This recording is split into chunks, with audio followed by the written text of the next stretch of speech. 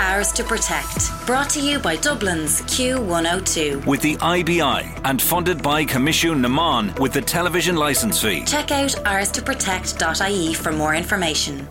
What we want to do here at Bowes is in some small way contribute to that bigger community in terms of learning how we move forward with the climate agenda.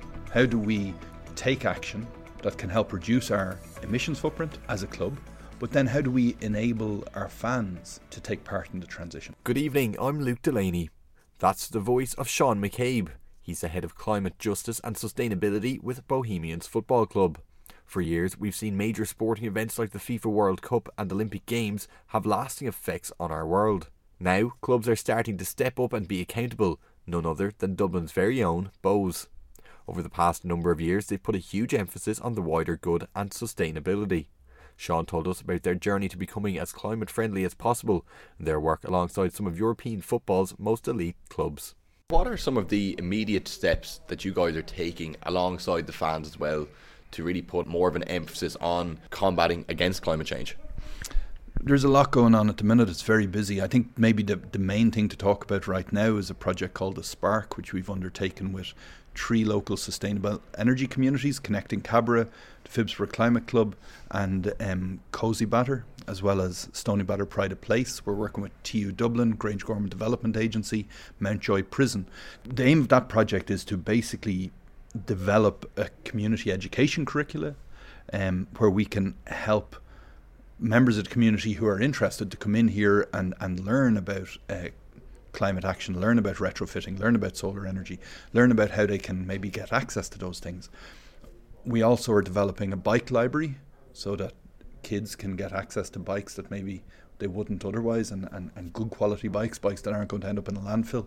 We've got a library of things which helps people to access tools and other resources that maybe they only use once a year, but the community as a whole might use every day, right? So it's about sharing and a solidarity economy.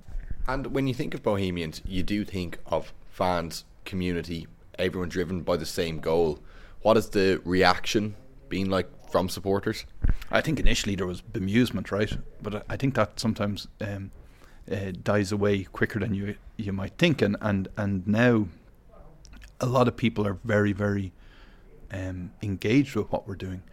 We have a project running currently with the European Football for Development Network, which includes La Liga, St. Pauli, Werder Bremen, Ferencváros, FC Twente, and in their clubs and the Football Association from Europe. And we asked, all of us asked our fans what they think about clubs being involved in climate action, in sustainability.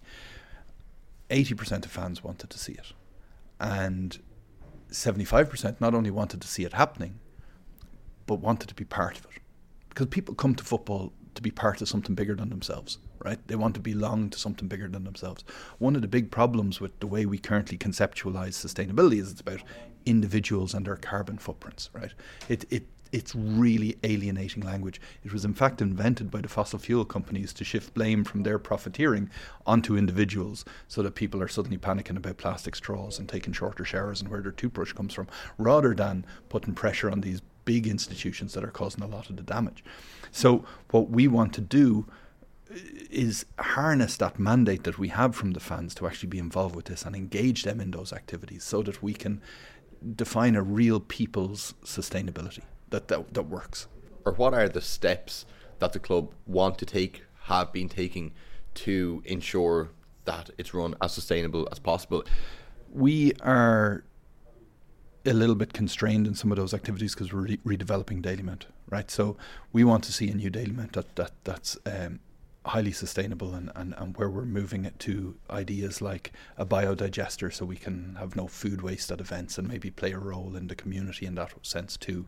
We want to look at, we'll obviously look for energy efficiency insofar as possible across all of our operations.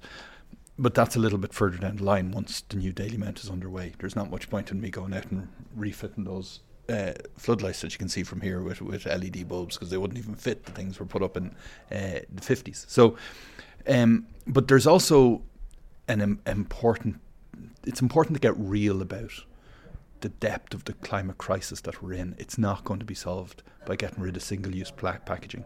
You know, the way you best get rid of single-use packaging is you end fossil fuels. They're a byproduct of fossil fuels. So we need to end our dependence on fossil fuels. We need to ban any future examples of, say, liquefied natural gas. You know, we've the LNG issues in Ireland. So we need to educate people about the real root causes of the environmental crisis we face and where sustainability comes from. Absolutely. Sean, thank you so much for your time today. Thanks for having me out, and I've really enjoyed speaking to you. Lovely meeting you, Luke, and thanks. While clubs, teams and sports switch to more sustainable measures, one of Ireland's own are at the forefront of the movement. Hours to Protect, brought to you by Dublin's Q102. With the IBI and funded by Commission Naman with the television licence fee. Check out hourstoprotect.ie for more info.